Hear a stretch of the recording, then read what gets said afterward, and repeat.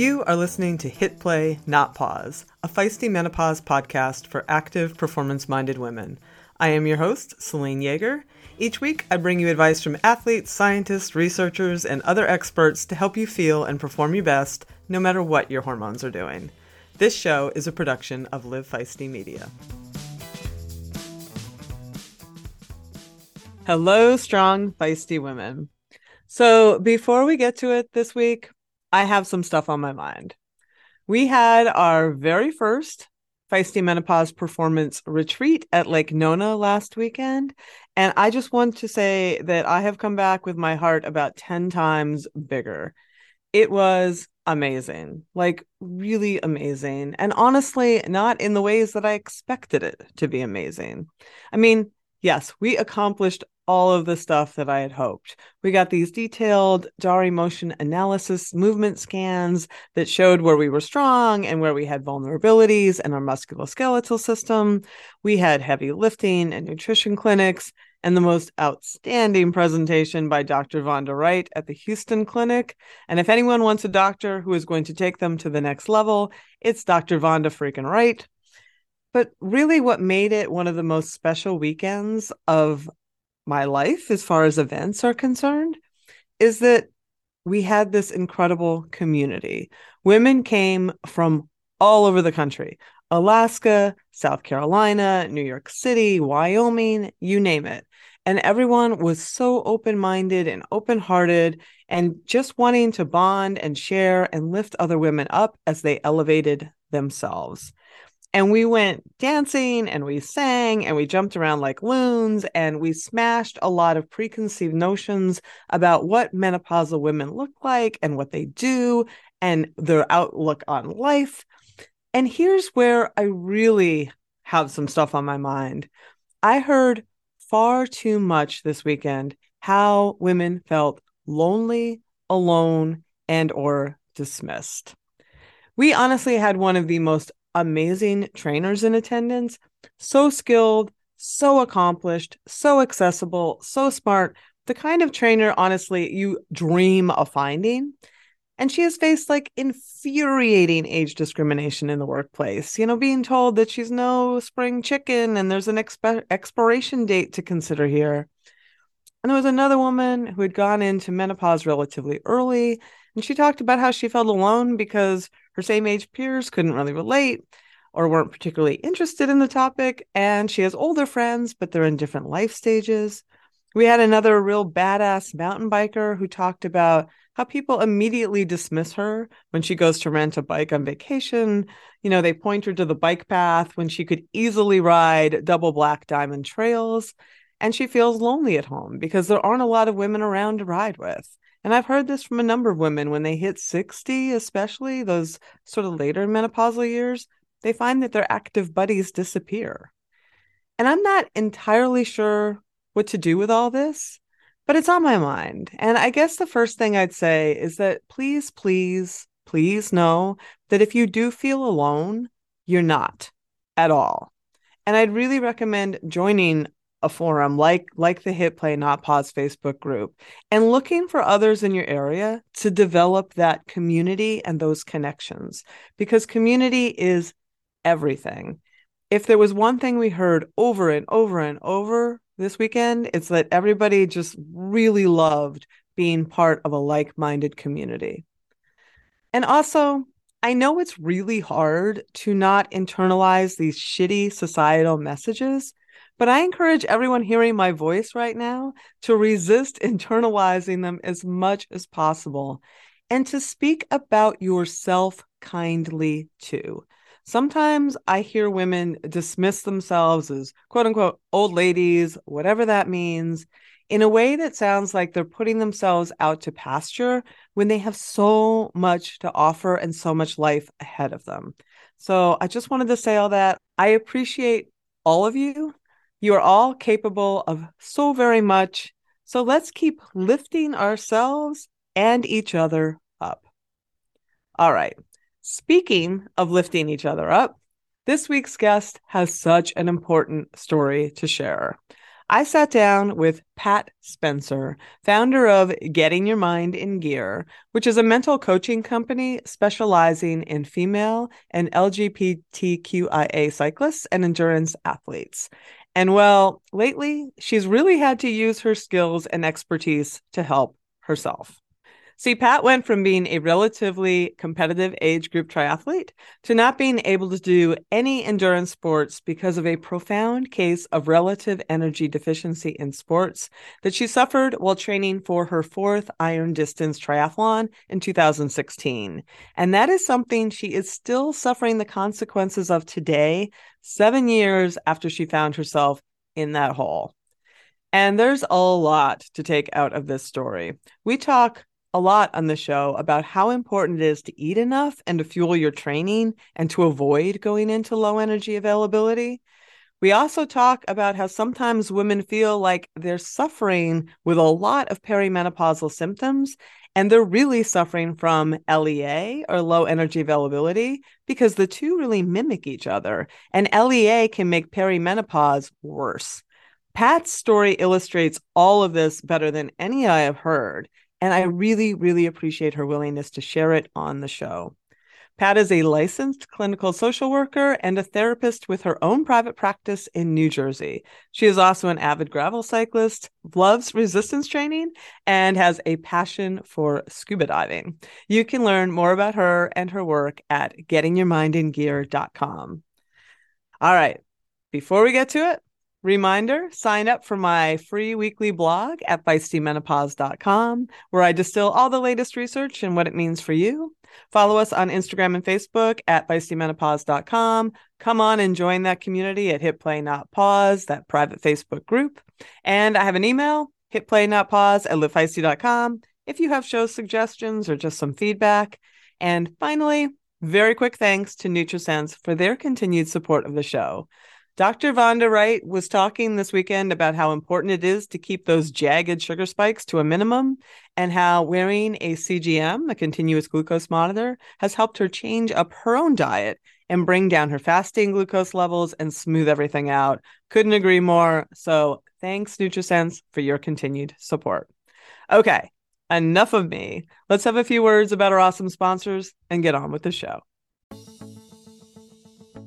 As a lifelong runner and cyclist, I am stoked to announce that Tifosi Optics has come on as a podcast sponsor. The beauty of Tifosi sports glasses is that they hit all the marks. They are shatterproof polycarbonate, so the lenses not only reduce glare, but also offer scratch resistance and complete eye protection. They stay put. They have little hydrophilic rubber nose pads that actually get more grippy the more you sweat, so they stay secure and don't slide down your face even when you're running in sauna-like conditions. No matter what sport you do, they have a shade for your activity, including tennis, fishing, pickleball, running, cycling, and just hanging out at the beach. And they are super reasonably well priced, which is very hard to find in a sea of overpriced eyewear. And they just look freaking rad. So head on over to tifosioptics.com and use the code FM, capital F and capital M, like Feisty Menopause, number 20, FM20, to get 20% off your order today. I'll put a clickable link in the show notes to make it a snap.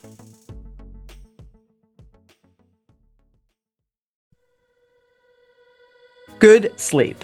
The one thing that sets you up for a great workout and a good day is quality sleep. We talk about it all the time here on the show, which is why I'm stoked to have Lagoon Sleep as a new sponsor. Because one of the most overlooked tools in a great sleep toolbox is the thing you literally rest your head on 8 hours a night, your pillow. A quality pillow is everything. Otherwise, you end up tossing, turning, punching, and folding your pillow, waking up with neck pain, and all the stuff that happens when your pillow doesn't meet your personal comfort needs. Say hello to the most comfortable sleep you've ever had with Lagoon.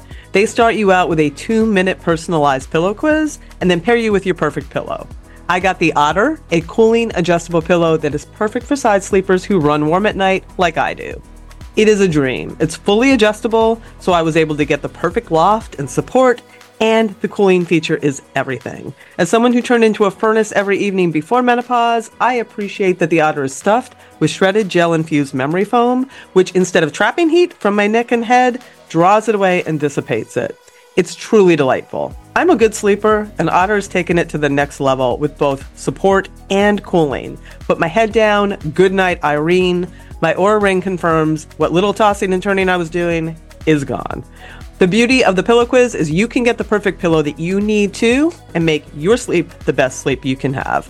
Go to lagoonsleep.com/hitplay and take the 2-minute quiz to find your perfect match, and then use the code HITPLAY, all caps one word, for 15% off your first purchase. Sweet dreams.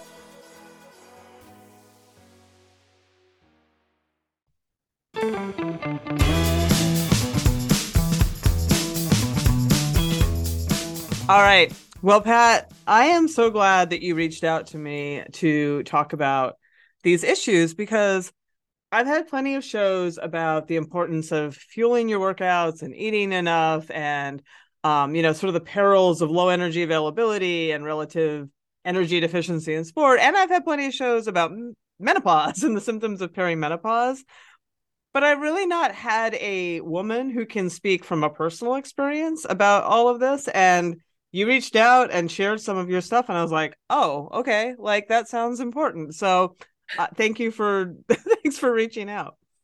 Yeah, my pleasure. I actually do think it's a very important story to get out. Not necessarily my personal story, but just that these things oftentimes do exist kind of in the hypothetical. We hear about, oh, this is what can happen with low energy. This is what can happen if you don't recover enough. This is what can happen as your hormones start to go haywire. But it's not often that we really hear, this is what actually did happen. And these are the consequences, like the long-term consequences. So that is a great way to put it. That is a great way to put it, because when you talk to experts, they might throw an anecdote in here or there, but they are telling you textbook. They're telling you, yeah, this is the list of things that may happen, and you don't want that. But it's rare to, I won't say rare, but it's not as frequent that you actually hear from a person who is like, puts their hand up and says, well, let me tell you what happened to me. So here we go. So hold on to your hats, everybody. This is a hell of a story. But before let's set the stage a little bit, as it were. Give us a bit of your athletic background. Okay, so I kind of look at my athletic background in like 2 or 3 parts. One is childhood, and I grew up a pretty active kid. I grew up swimming on a swim team. So did that from like age 8 to age 18. So I come from that swim background of, getting up early, doing a lot of laps in the pool. I was never the fastest. I found out in adulthood that endurance is more my thing, not sprint. But that was my athletic kind of background. In high school, I was going to run cross country, but instead I found the marching band. So 2 very different worlds, and did that and loved every second of it. And then I kind of fell off the athletic wagon. I went to college. I really embraced the freshman 15. And as a matter of fact, I challenged myself with the freshman 20. I still have the pizza place phone number memorized. And I graduated college like 30 years ago. And then in adulthood, in 2007, when I was in my mid 30s, I think 2007, oh goodness, math is not my strong point. It puts me around 765, like 35. Yeah. Okay. Yeah. I had to think. I was born in 72. So I was going to say, I'm trying to do 35. Math for you. And I'm like, I don't know when she was born. I don't know how old you are. How old are you now? No, I'm 50 now. I'll be 51 in June. So in 2007, I think I was 35. And a person I worked with said they were going to do a triathlon. And I said, that sounds fun. And at that point, I hadn't swam since I was like, I hadn't really swam since I was in high school. Hadn't run. Like I used to jokingly say my farthest run was from the couch to the refrigerator to get a beer during a commercial break. So it's picked up running. I used to enjoy bike riding, but never competitively. And in 2007, I went and I did my first sprint. Came in really close to dead last. But I finished and I loved it. Yeah. And that just started the triathlon journey. And so from 2007 to 2016, I went from sprint distance to Olympic to half to full.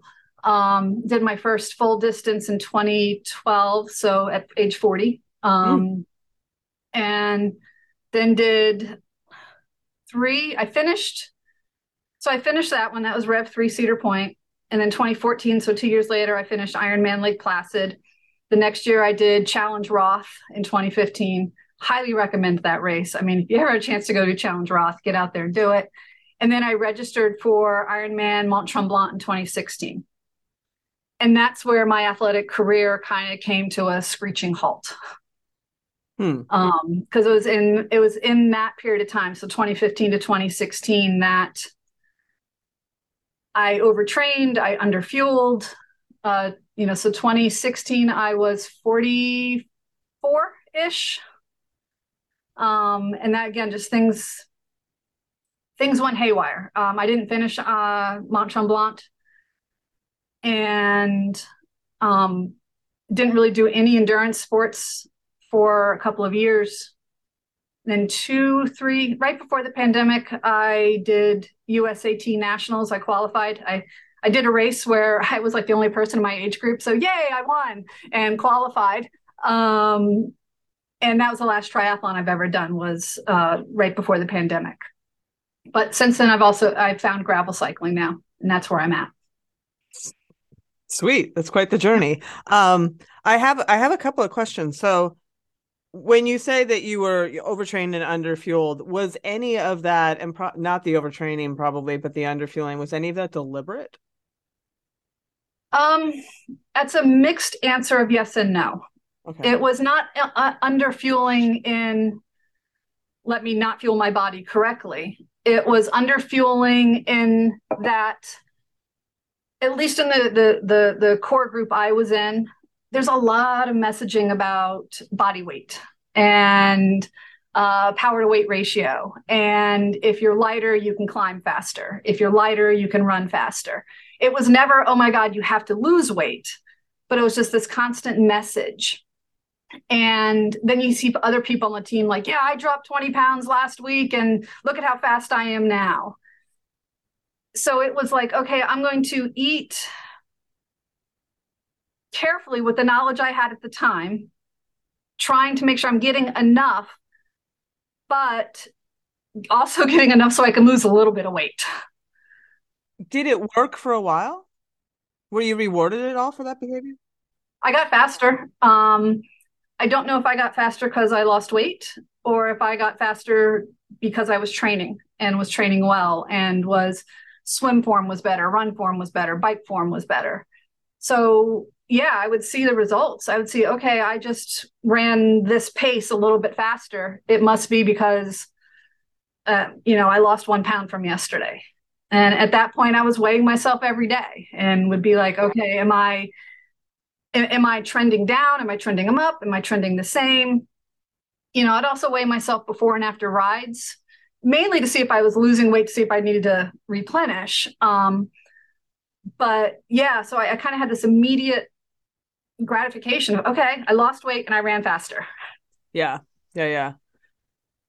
And then at what point, you mentioned DNFing at Mount Tremblant, like, what was that a sudden occurrence of something, or were there any warning signs? And what happened at that race? Like, what went haywire? There were a lot of warning signs. Starting in 2015, so starting the year before. So in 2015, again, I'm a pretty darn good swimmer. Like, water is where I'm comfortable. My other hobby is scuba diving. You put me in water, I'm a happy camper. So in this race, again, it was a sprint race, early season with my friends, at a course I know really well. I hop in the water, and all I can describe it as now is a panic attack happened. But I wasn't panicking in the water. In the water, I was just like, oh, this wetsuit feels tight. So there I am swimming, trying to open up the wetsuit. I could feel my heart racing. And I am I'm a therapist. I'm a social worker. I know the signs of panic attacks. I'm like, okay, just breathe deeply. You've got this. You're a good swimmer. And that does happen. It does. It does. And at the time, it didn't hit me that it was a panic attack. It was kind of hindsight that I was like, oh yeah, that's what happened. At some point, a lifeguard comes up to me and pulls me over to the boat, and they have netting on the side of the boat to hold on to. And all I could tell them was, but I'm an Ironman. I know how to swim. Like literally, they're asking about like, what's your name? I'm like, I'm Pat. I'm an Iron Man. Um, they're like, that's nice. Thank you. I don't even know what an Iron Man is. We're just the rescue squad. Um, so they pulled me out of the water. Were you just flailing? I mean, was I there? actually don't know what they saw. Okay, I have to assume it was some type of flailing because at some point I'm literally trying to take my wetsuit off in the water. gotcha. But never was I panic stricken. Like, never was I, oh my God, I'm going to drown. It was, all right, let me just get this undone. Need a little bit of space in here, and then they bring you to the boat, and I'm like, I'm an Iron Man. Like, that means anything to I love that anybody. so much. It's so iconic. Yes. Yeah, but it's also so like a triathlete. It's like, Yeah. no, Well, I'm that's an what I Iron Man. I mean. can do this. I Yeah. can ride up that hill. I can run really far. I can swim. So they pulled me out of the water, took my blood pressure. It was really, really high, like 180 over something or other. Brought me to the ambulance where I'm in the ambulance and they put warm towels on me and they're just watching my blood pressure drop and drop and drop. And then I hear on the radio, does anybody know where Pat Spencer is? And the ambulance, the paramedic or the EMT, she's like, what's your name? I said, I'm Pat Spencer. That's me. And so she's like, oh, we got her. So it was my wife and one of my friends because they didn't see me come out of the water. So go to the ambulance. I calm down. I'm good. My wife and my friend were like, all right, you can go home now. So I get out of the ambulance. I go to transition to get my bike. And another friend he's the race director. He's like, are you good? I was like, yeah. I said, something happened in the water, but I'm good now. I said, I'm going to go home. He's like, no, no, no, no, no. You get on that bike and you race. I was like, all the bikes are out of transition. There's like, what's good? He's like, well, get out there and see what you can do. And what So did I you did. do? I got up there and I saw what I could do. And what I could do is I passed a whole bunch of people on the bike. And again, I'm passing the people who are the back of the pack, but I'm still and every person I'm passing, I'm like, oh yeah, getting more and more, well, quite honestly, cocky. And then do the run. And then, I finished, can't say I finished the race because I didn't finish the swim, but I finished the bike and the run. And then the next day did another triathlon. At Great Adventure, don't recommend doing one at Great Adventure. The water's really gross. But that was kind of the first sign, was this increase of anxiety. Okay. And then at that point, I was training for Challenge Roth, and things were going okay. Like my times they're getting a little bit better, but not quite the improvements that I wanted. I did the race. It went well. I'm not a strong runner, but the bike and the swim and the bike went excellent. The run was a lovely 26-mile walk through Germany. But it was nice. I had a great time and I finished. And then I signed up for a 5K swim. And so I was doing the training for the 5K swim. And again, I just would feel so tired. And I didn't give myself any recovery time. I had a coach and, so I'm telling her all these things. Then 2016 comes around, I'm training for Mont Tremblant, and things just go from bad to worse. I would go for a swim and feel really tired, go for your 6:30 in the morning swim. I'm swimming 3,000 meters or 3,000 yards, and I would just feel exhausted. Finally, one day I called my doctor because I went for a 7-mile run, and it was an easy run around the area that I know really well. And I just felt tired's not even the right word. It was like somebody took all of the energy and just sucked it out of me. So much so that on the run, I had to stop once or twice, kind of bend over, hold onto my knees and just gather myself. So I called my doctor, and I happen to really like my doctor and his practice. I went in, I'm like, I ran 7 miles and I was tired. And they're like, well, you're supposed to be tired after 7 miles. But they took me seriously and like, all right, we're going to send you for blood work. We're not really sure what's going on. We know you're in good shape. Maybe back off for a day or two, but you can keep doing that because exercise is good for you. Great. I go back at some point. The blood work came back with some abnormalities, like really high protein in my urine. And a few other glitches here and there, but nothing enough to say these 3 blood tests equal this bad thing. It was kind of like this one thing is a little bit high or this one thing's a little bit low, but the protein in the urine was concerning. So we did a 24-hour urine test and then sent me to a nephrologist. And he did his test and was like, yeah, I don't see anything really wrong with your kidney functioning. He's like, so we're going to do some blood work. I'm like, great. Everybody's taking this seriously. But also I'm telling everybody I'm training for an Ironman. And every doctor is like, keep it up. Exercise is good. And I don't think they really understood how many hours I was training and the intensity that I was training. And keep in mind, I'm also working full time. And at the time I was working on a hotline for veterans, that can be a pretty stressful job. And I was a clinical supervisor. It's a 24-hour program. And, so I had all that too. So then the nephrologist does blood work and it came back with really abnormal light chain, kappa and lambda light chain serums or something, which is an indication of possible multiple myeloma. So they then sent me to a hematologist. And they're like, all right, we'll send you for more tests. We don't see any other indicators. And those light chains remained high, but started coming down. And that doctor is like, well, I know you're training for Ironman. Keep it up. Exercise is good for you. You're obviously healthy. You're the right weight. Just look at my arms were like, yeah, sun's out, guns out, baby. It's not like that anymore, but whatever. So they then sent me to a rheumatologist. Oh my God. Who did 27 vials of blood in one sitting. They sent me for blood work. And the phlebotomist is like, did they say to do it all now? And I said, they didn't say not to. I said, I don't know. I'm a social worker, not a doctor, not a phlebotomist. And so she prints it out. And if you've ever been to a phlebotomist, they print it out. So she pulls it out. It's like this, it's like a CVS receipt. It's like super long. And I'm like, oh my God. So they take 27 vials of blood. Oh my God. Yeah.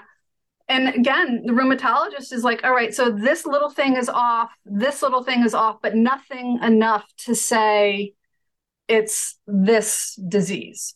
They sent me for an echocardiogram. They sent me for back x-rays. I had literally $1 million workup and none of the doctors could tell me what's wrong. So I kept training because everybody's saying exercise is good for you. And training is where I get it's not technically meditation, but it feels like it. Yeah, we all get it. Yeah.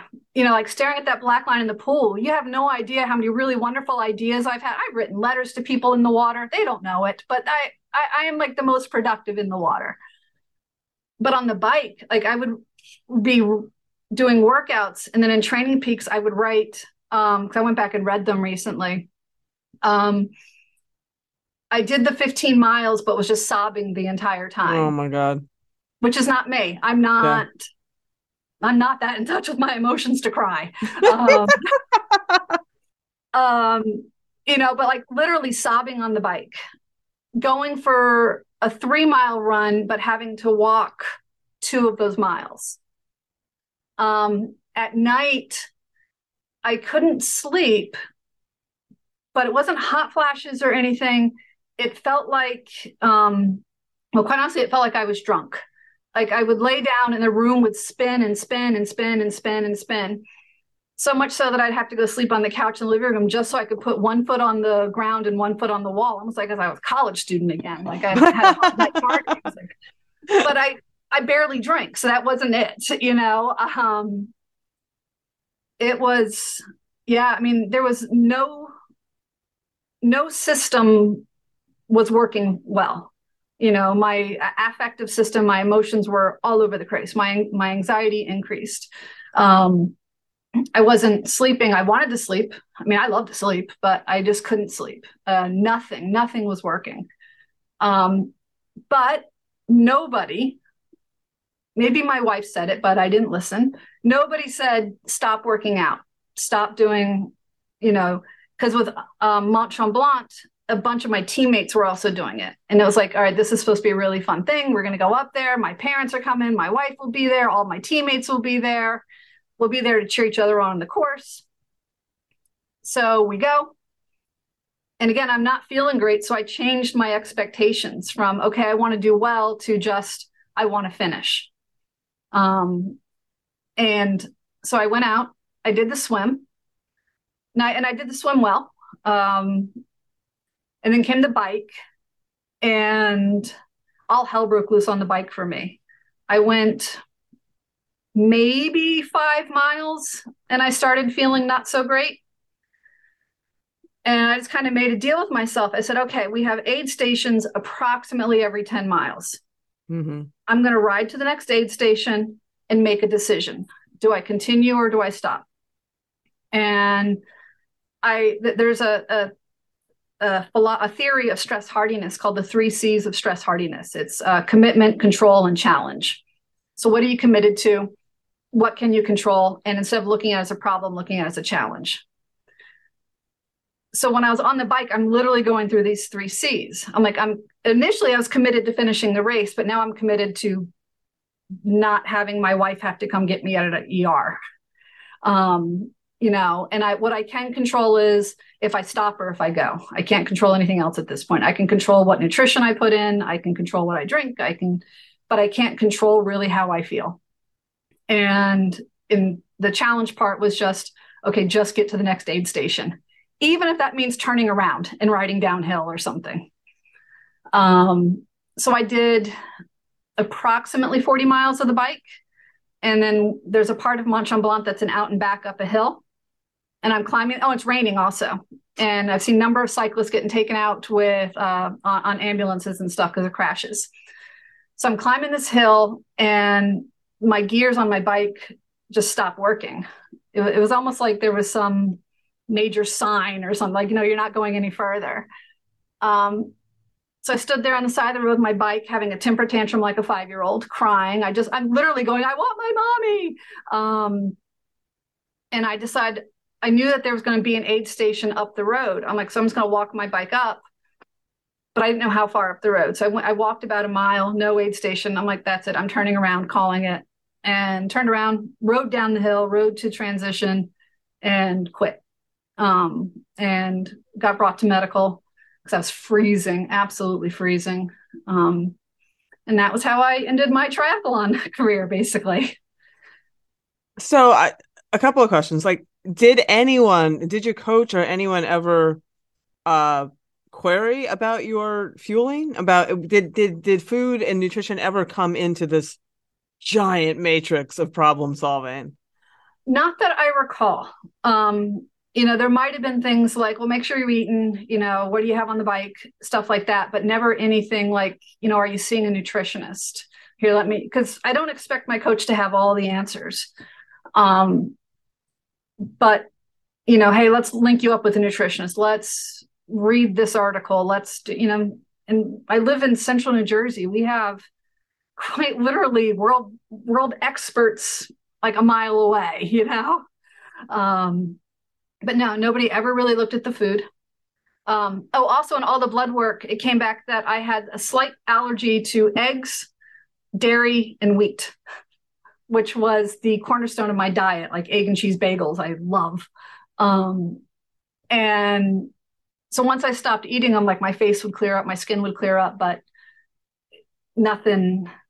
And then I'm also left figuring out, what do I eat? If I can't eat wheat, can I bring a peanut butter and jelly sandwich with me? If I can't eat eggs, well, I still can't bring a peanut butter and jelly sandwich because they probably have eggs in, So it was a hot mess back in 2016. So how did you get out of it? Like, where did you actually go to figure out what was happening? Yeah. So I actually was online one day, I don't know if I was on Facebook or where, but I saw an article on Outside Magazine or Outside Online. And I don't remember the specifics of the article, but I remember them interviewing Dr. Sean Arndt. And he was talking about endurance athletes and stuff like that. And in the article, it said Sean was affiliated with Rutgers University. And at the time I worked for Rutgers University. So I had access to People Search and Googled Sean, found his email, emailed him. And he linked me up with his wife, Michelle Arndt. And so at the time, Sean was, I don't remember what his title was, but he's a PhD in like exercise or sports science. He's pretty renowned for nutrition and information like that. He was running the, oh my gosh, I'm going to forget what they called it. Essentially, like the Human Performance Lab, Mm-hmm. where it looked like a gym, but in it they also had like the bod pod for body composition testing.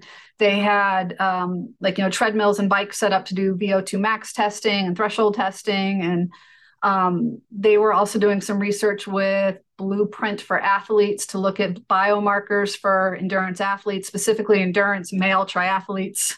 Um, so got linked up with them. Michelle is like an expert in strength and conditioning and also nutrition. So she listened to my story and she's like, oh, holy shit, that's overtraining syndrome to like the letter. Um, so she's like, you can't work out like you were. She's like, you cannot bike, you cannot run, you cannot swim.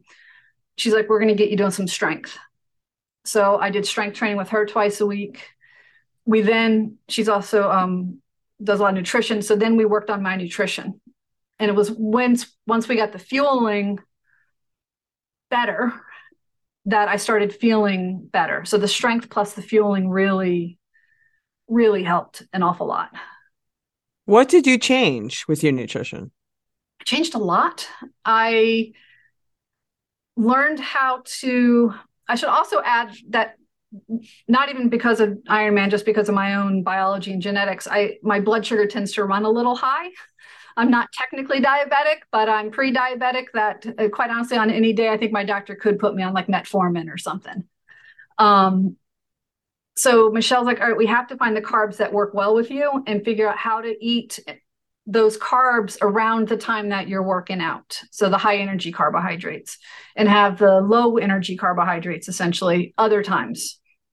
So became much, much, much more mindful about what I'm putting in my body and when, and how to make sure I'm putting enough of it in my body.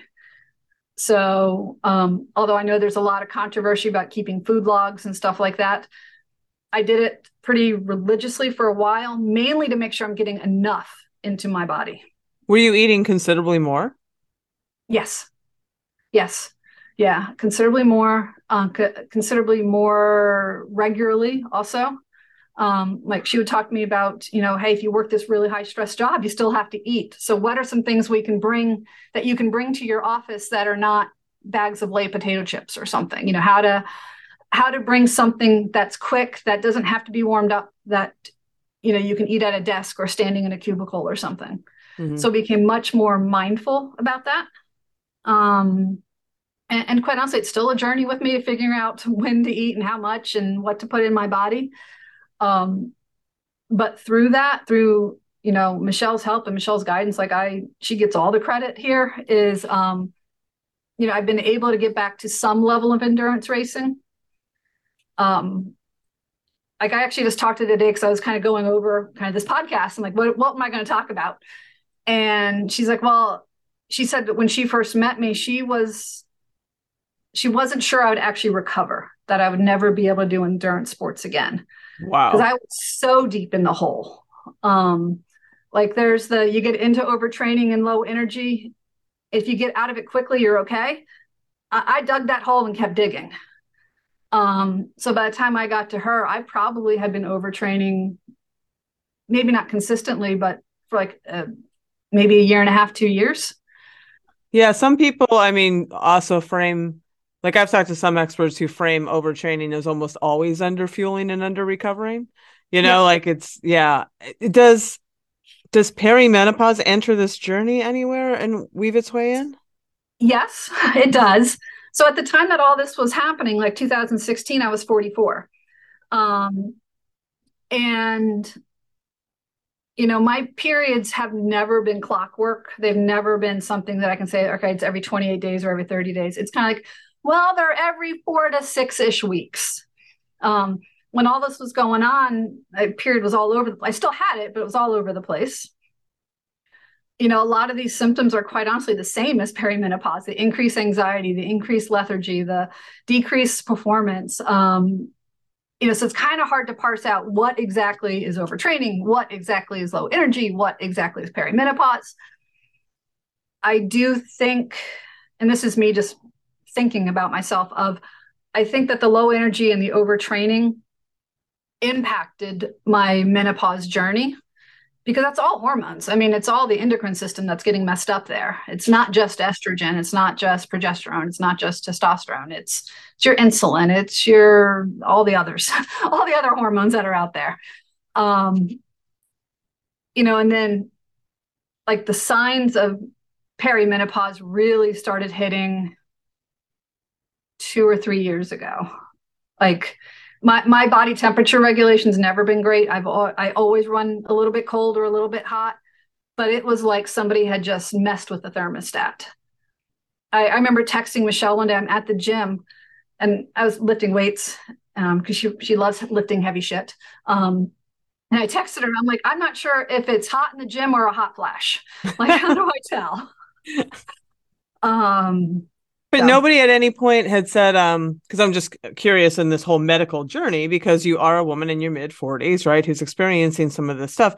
Did anyone ever say, let's try some estrogen or hormone therapy? Did that ever come? No. That's interesting. No. The rheumatologist suggested some medication. She goes, we use this to treat cancer. You might not need it, but maybe we should try it. And I said, no, thank you. Just try some other things first before jumping to like cancer drugs when I don't have cancer. Yeah. Good call. For decades, running shoes have been researched, tested, and designed for men. Brands have relied on the shrink it and pink it approach to sell male shoes to female customers. That's why we are stoked to be working with Heddas. Heddas designs athletic footwear for women that elevates performance, safety, and style. Heddas has unlocked the science behind women's biomechanics through dedicated research and creates better shoes for women's performance. Some of Heddas' special features include a lower ankle collar to reduce rubbing on women's ankle bones, a breathable mesh toe box to allow for ventilation and accommodate female toe shape, a more narrow and reductive heel cup to reduce heel slippage and take pressure off the Achilles, a rounded instep that creates a snug fit through the middle to match the curvature of a woman's foot, and supercritical foam and a Pebax plate in the midsole to keep our legs going when the going gets tough. Heddas has 3 shoe models designed for different sessions: the Alma Cruise for your long runs, the Alma Tempo for training days, and the Alma Speed for pushing the pace. I've been running in the Alma Tempos, and they are a pleasure to train in. You can get your own pair of Heddas at heddas.com and use the code Feisty20, that's all caps, Feisty20, for 20% off. Check it out today. We'll put a clickable link in the show notes to make it a snap.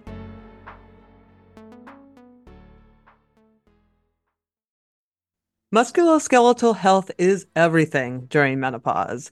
Everyone knows how much I love Joint Health Plus from Previnex, which has helped me get back to distance running after arthritic toes stopped me in my tracks. Now they have a product that has become my go-to for muscle strength and recovery, Muscle Health Plus. Muscle Health Plus contains all the key ingredients we talk about on this show, like creatine monohydrate, essential amino acids, and branched-chain amino acids, plus even more cutting-edge ingredients like HMB and estrogen that are scientifically shown to increase muscle growth, recovery, and strength. I use it every day during my early morning lifting sessions, and there's no question that it helps my power during those workouts and my recovery after. Plus, I love having everything I need from the best high-quality ingredients in one reasonably priced shake. I've also heard from fellow users who have had bloating or GI upset in the past from creatine that haven't had any of that with Muscle Health Plus. I make my shake with almond milk and espresso, but it's also good with ice cold water, which makes the flavor really pop. As always, you can get 15% off your first order with the code HIPPLAY, all caps, one word, at Previnex.com. That's HIPPLAY, all caps, one word, at Previnex.com. Do your muscles a favor and head on over and get some today.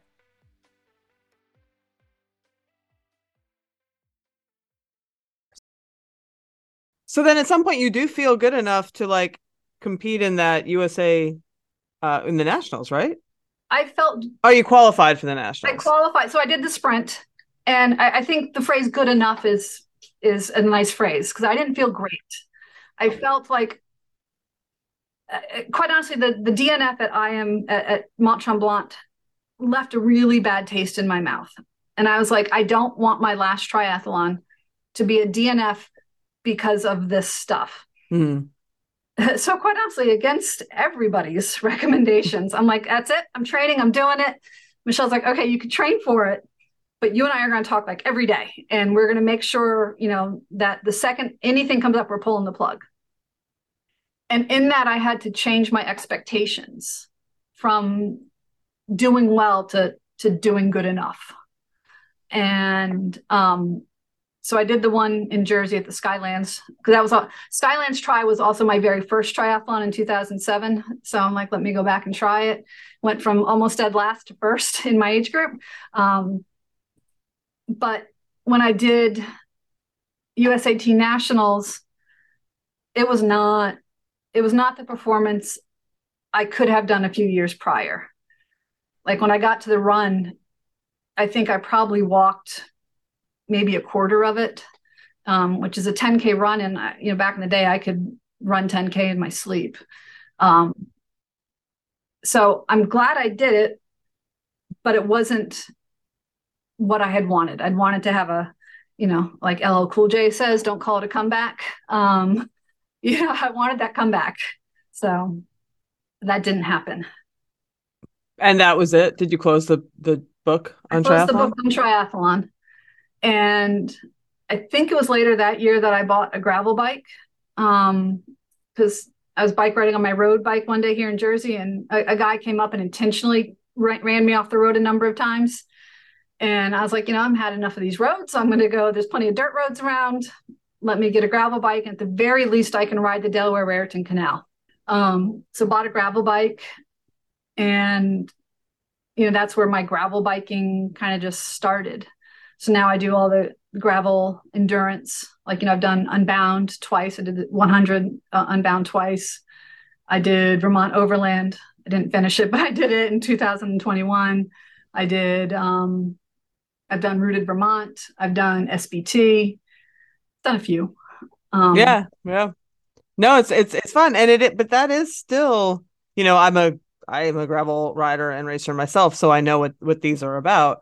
And I have done Unbound the 200, and that was harder than either of the Ironmen that I did, because it takes a lot out of you. Mm-hmm. And even 100 miles on gravel is energy dependent, right? It takes quite a bit. So how are you managing that? I jokingly call bike riding now a rolling buffet. I look like a pack camel when I'm out there, because I'm pretty sure I could feed all of the riders around me. I put I very much focus on my nutrition, especially in and around bike riding. I've worked with a nutritionist for like a year or two, mainly to get me to eat more carbs. And I don't have a hesitancy to eat the carbohydrates. It's just a matter of how to make sure I'm getting enough. I hear you. It can be a challenge. It can be like, even if you, like you said, even if you're not resistant to it, I find myself not eating enough on the bike all the time. It's just because you have to consciously think about it, and it's easy just to not do it. Yeah. Yeah. No, it's very easy to not do it. And I'm still working through it. Like what I found this past year is, in gravel biking, I love it because we can wear those hydration packs. Triathlon, you'd get laughed off the course, but in gravel, it's like, yeah, wear whatever you got. More bags, the better. Exactly. Like, people got bags attached to their bike. I'm like, good on you. But I found if I put a drink mix, not just water, if I put an actual drink mix in my hydration pack, I drink more. And so now it's looking at what. So I happen, Scratch is my favorite brand. So I'm looking for how many scoops do I need? And I also happen to love solid food. So I found these bars. They're called Bobo's. Bobo's is the company. Love them. They have this lemon poppy seed bar. Oh my God. Mm-hmm. I love Payday bars, the candy bars with the peanuts. Yes. I have done entire events almost on Paydays. They're amazing. Oh, yeah. Yeah. And at Unbound, I love it because you have your support crew. I have my wife, and so she meets me. She has her Subaru, the tailgate's open. I love it. You watch the videos for Unbound, you see all the pros, and they got like the big vans, and everybody's like washing their bike. I'm like, yeah, no, we got a hatchback, and I've got some potato chips laid out. I got some Bugles. I got some Doritos. you know, when I did SBT this year, there was like a torrential downpour and a thunderstorm at one point. And so we stop, and there's a rest stop, and I'm going in back and forth in my mind. I'm like, do I stop here and let the storm pass, or do I keep going? But I knew right past that rest stop, I was turning onto a highway and would be on the highway for about a mile before turning on side roads. I'm like, there's no way in hell I want to be on a highway in a thunderstorm. So I stop at this rest stop, and they had burritos. I just had the best time. I'm like sitting there eating burritos. So I guess to answer your questions, I'm much more mindful about it, and I don't say no to food. If somebody's offering me something to eat and I'm on a bike ride, I'm eating it. I'm where I'm focusing on now is fueling outside of the bike rides. So making sure I'm getting enough carbohydrates before the ride, the meal immediately after the ride, and the second meal after the ride.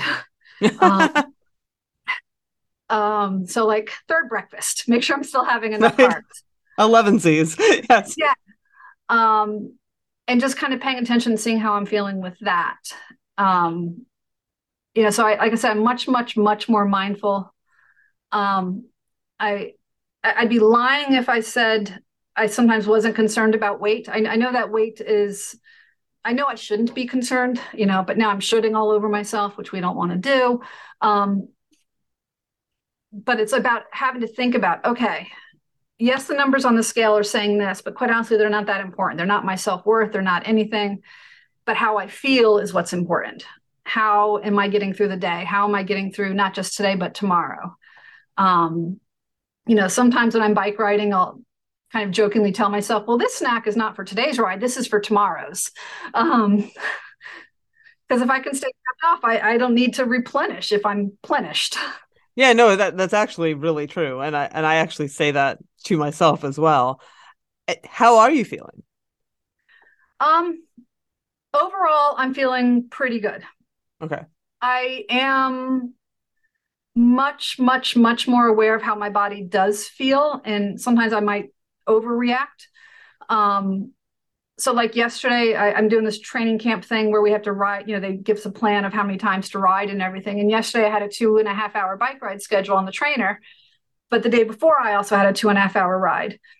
And yesterday when I woke up, my back was hurting, my leg was hurting. I'm like, yeah, no, I'm not going to ride. Today's going to be a stretch type of day. It's going to do household chores, which is not what I would have done several years ago. I'm like, it says 2.5 hours. By God, I'm doing 2.5 hours. Give me some Advil and keep going. I do find now I can ride for a long, long time. I can ride forever, but I will never be, ever, ever be at the front of the pack again.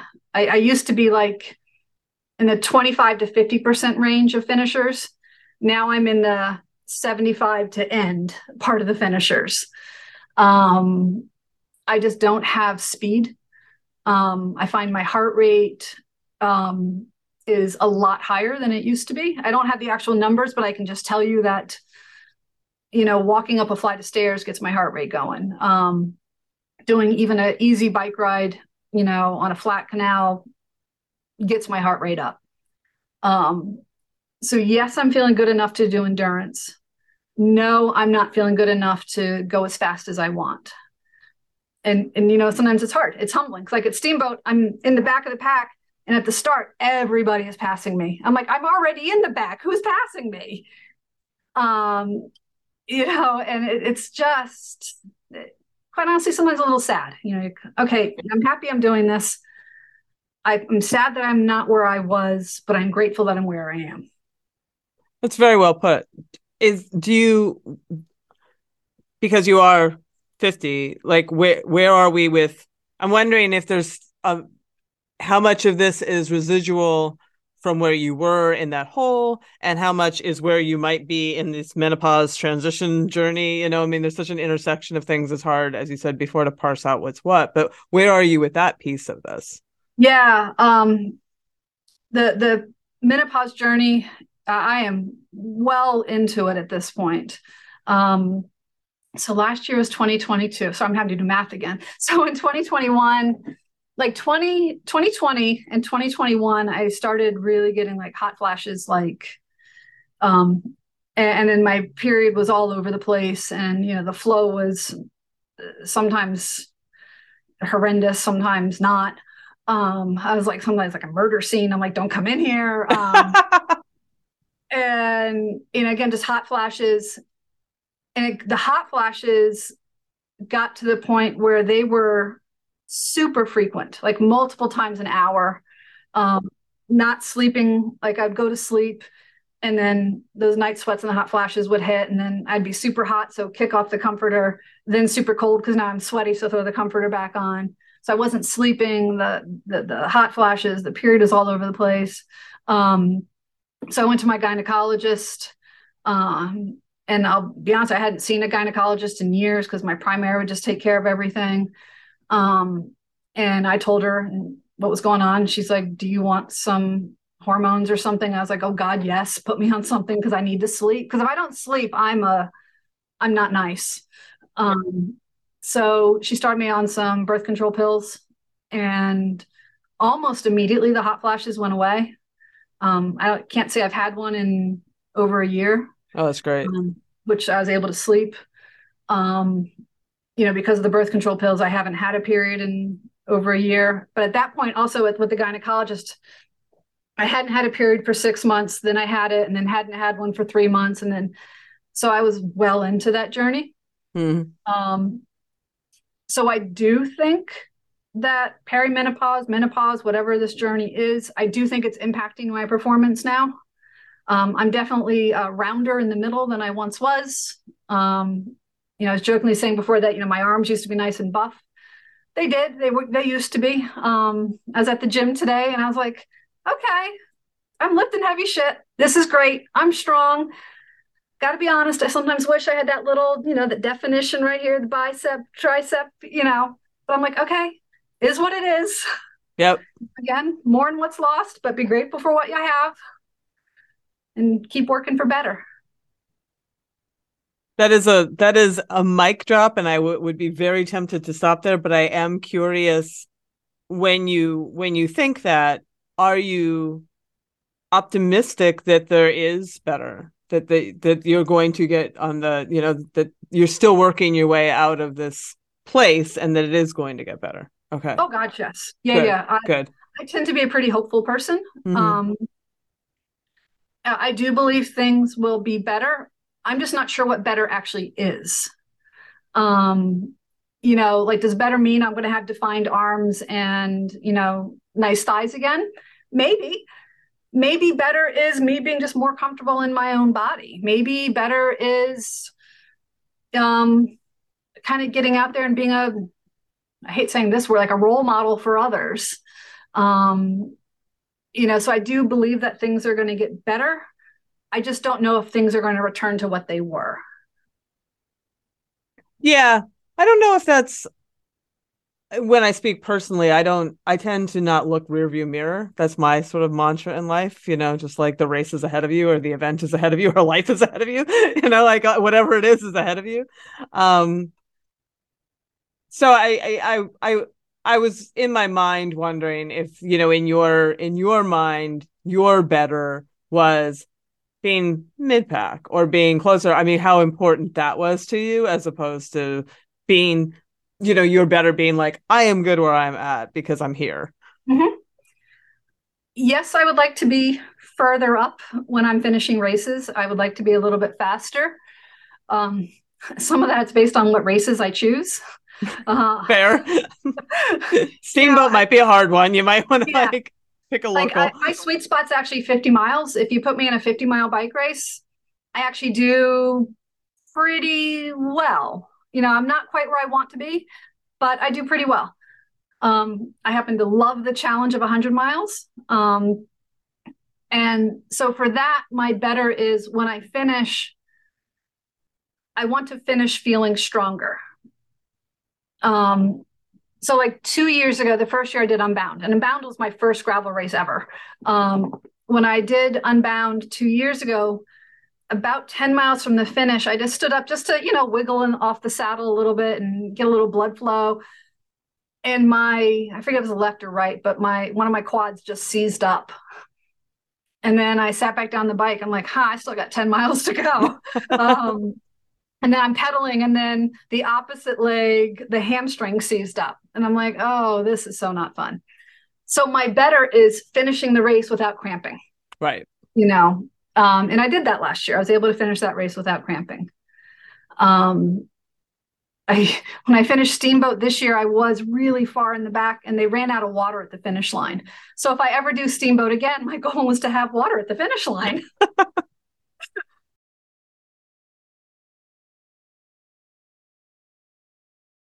I really, really appreciate like not just you sharing your story, but also your psychological insights and also your expertise for framing things, which clearly shines through that you do a lot of this professionally. So that's a treat as well.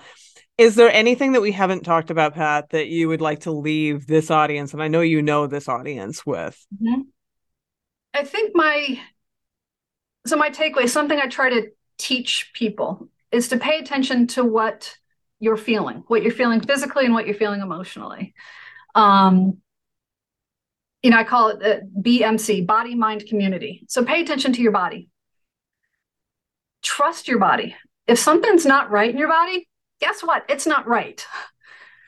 It doesn't mean you have to catastrophize and be like, oh my God, it's this horrible thing. But it's like, no, let's like I did yesterday, let's just take a step back. Let's pay attention. Does your body need a little bit more rest? Does your body need a little bit more hydration? Does your body need a massage? Does your body need to slow down a little bit? So pay attention to what's happening. And if you go tell somebody about it and they tell you, oh, it's nothing, well, go find somebody else. We have a whole community on the Facebook group that will listen. Heck, if anybody wanted to reach out to me, I'm certainly willing to listen, but pay attention to what you're feeling. And then emotionally, again, pay attention to those emotions.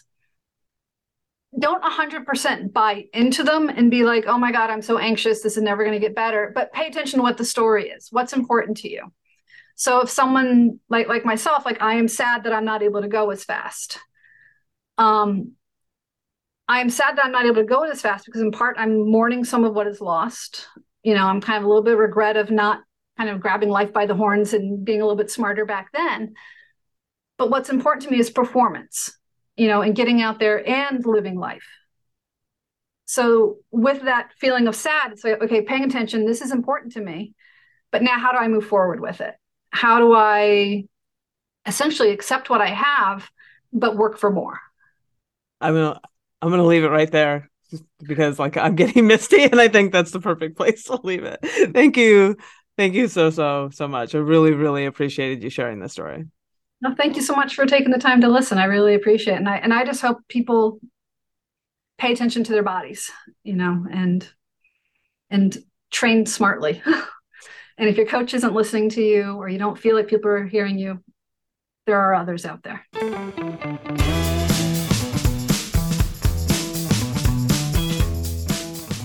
Well, that's our show. Come on back next week when I sit down with the amazing Sarah Jane Nichols, who was 7-time British champion, 4-time European champion, and the 1986 world champion in BMX.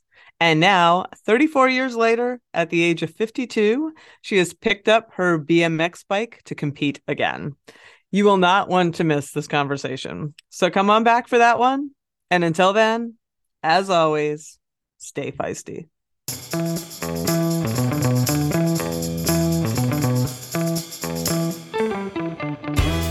You've been listening to Hit Play, Not Pause, a feisty menopause podcast for active, performance-minded women.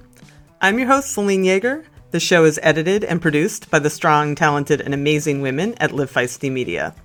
Follow us on social media at Feisty Menopause. And please help us spread the word. Screenshot and share this episode on your social media channels with the tag @FeistyMenopause. Share the show with your friends, and please subscribe, like, review, and rate this show wherever you get your podcasts.